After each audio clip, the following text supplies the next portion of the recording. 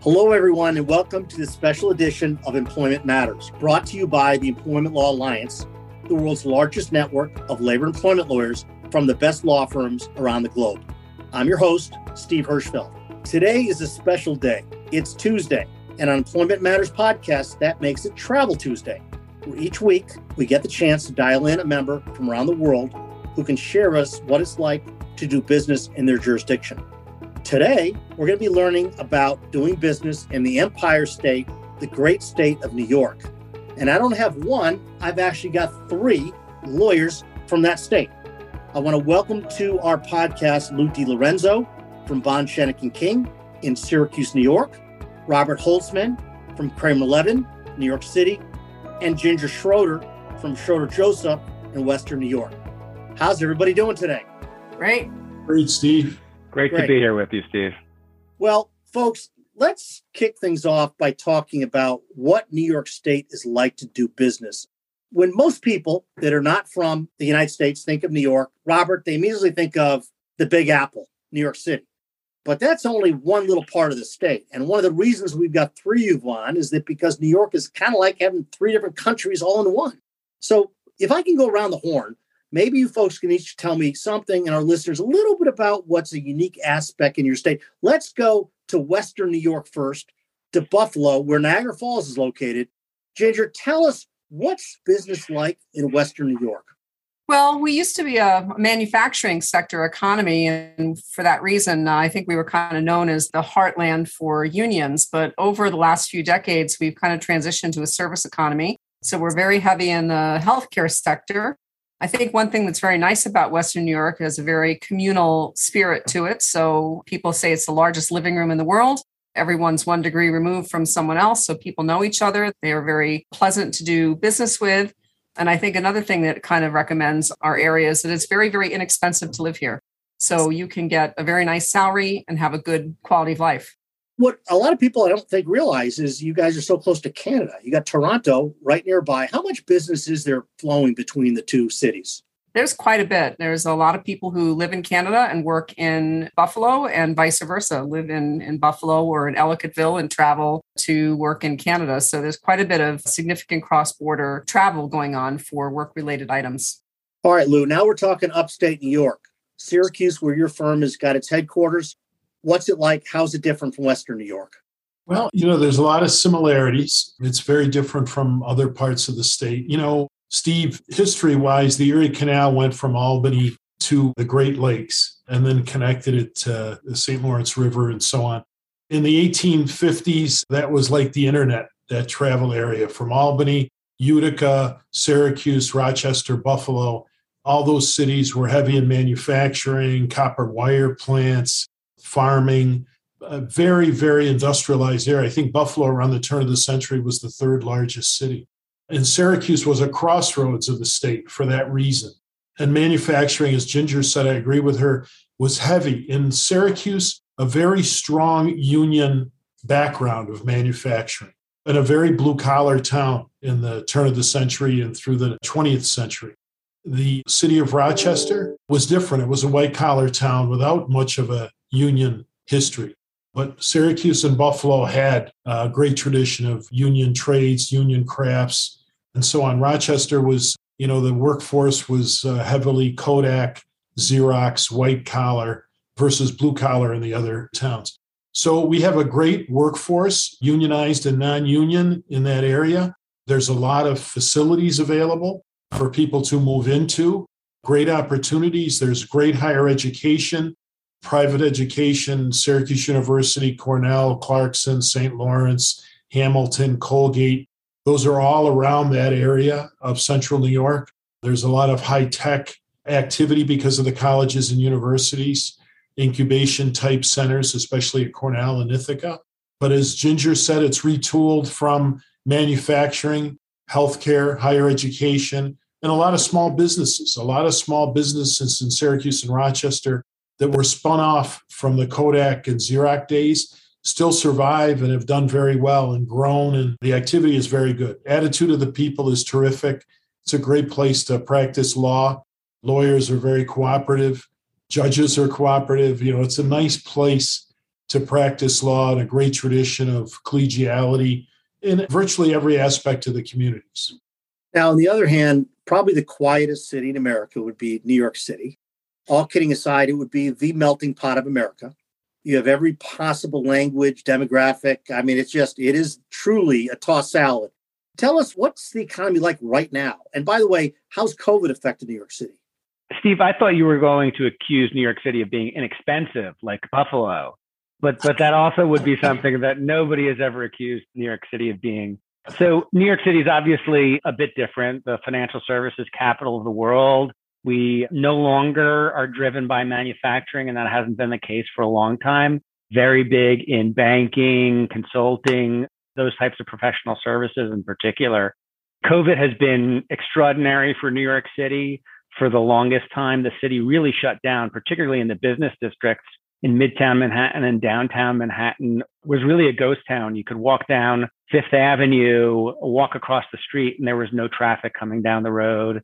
Lots of stores closed up for periods of time, but Midtown is really getting reinvigorated now. Lots of people have started to come back, certainly not in the numbers that were the case pre-pandemic, but more are expected in January. There's a significant push kind of across the board for people to be back in the office on a regular basis starting in January in New York, with more voluntary or part-time returns at this point. But many employers are looking at more hybrid arrangements than ever before. So there's some question as to whether Midtown Manhattan will ever be quite as busy as it used to be. Well, it's interesting. A person outside the United States would say, well, isn't employment law and labor law the same around the country? And they realize quickly it's not, that every state's a little bit different. But New York City, on top of it, don't you have different employment laws than the rest of the state? That's exactly right, Steve. There are very, very significant differences between New York City's rules and those across the state. In fact, New York City sometimes being lately accused of being as liberal as California when it comes to some of its employment rules. New York City has become really a leading advocate in progressive statutory developments. Let me mention one, which is really critical and really upends the hiring process, which is the New York City Fair Chance Act, which requires that inquiries into an applicant's criminal background be deferred until the applicant has received a conditional offer of employment, meaning you can't wait until after you make an offer of employment to do your entire background check, because the only thing that can be reserved until after that offer of employment is the criminal background check as well.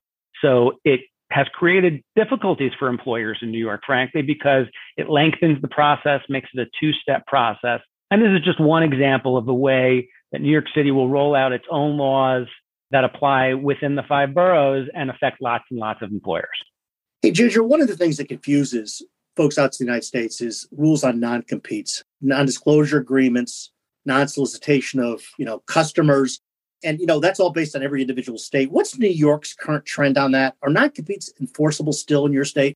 They're definitely disfavored, in New York, and our clients tend to lean more towards non-solicits relative to their customers and clients. And those are more regularly enforced if there's a legitimate business interest for protecting the employer's interests. But we still have, I still get calls from employers wanting to impose non-competes on janitors and, low-level employees. And it's an education process to have them understand that the courts really look very askance at those.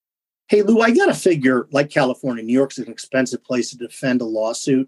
What is the current state of law in New York on things like arbitration agreements? Can private companies, unlike in California, can private companies in New York force its new hires to sign arbitration agreements? And are they a good idea in your state?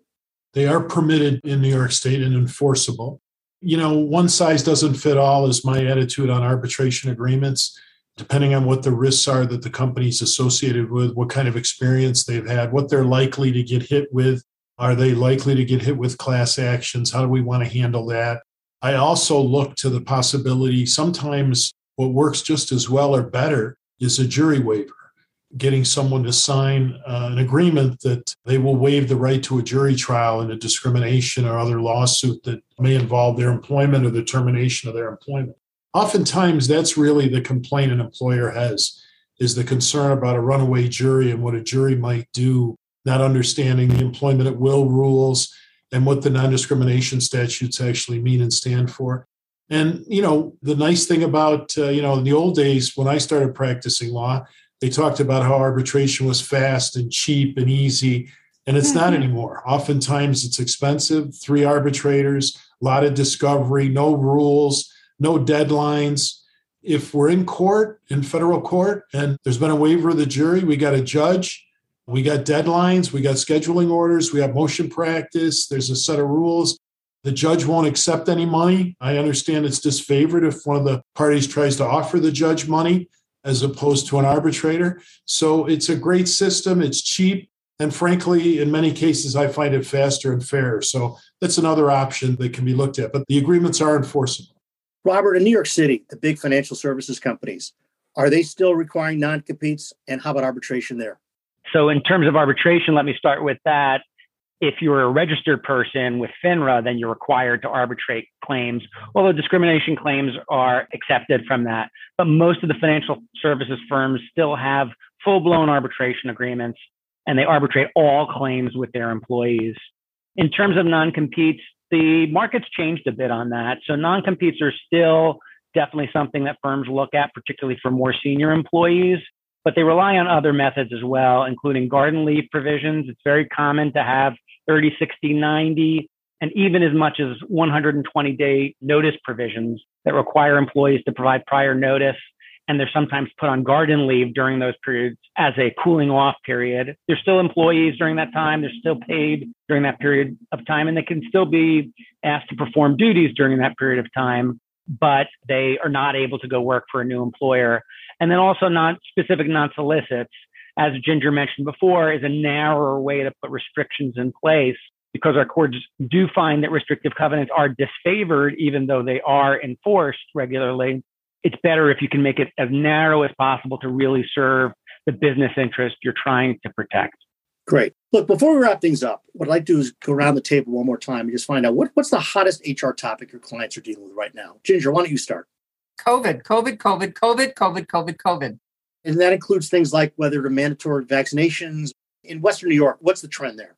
Religious exemptions, mandatory vaccination by an employer, even when it's not required by statute, COVID leave, COVID testing. We're having a huge spike in COVID cases. You've probably heard in Erie County and Cattaraugus County. So for 2 years, all we've been doing is living COVID. And I would say at least 50% of my workday is comprised of dealing with questions from my employers on, how to deal with a particular aspect that touches COVID. What about you, Lou? I wish I could add something that's different than that, but it's pretty much the same. We represent a number of school districts, larger school districts in the state, and a lot of municipalities.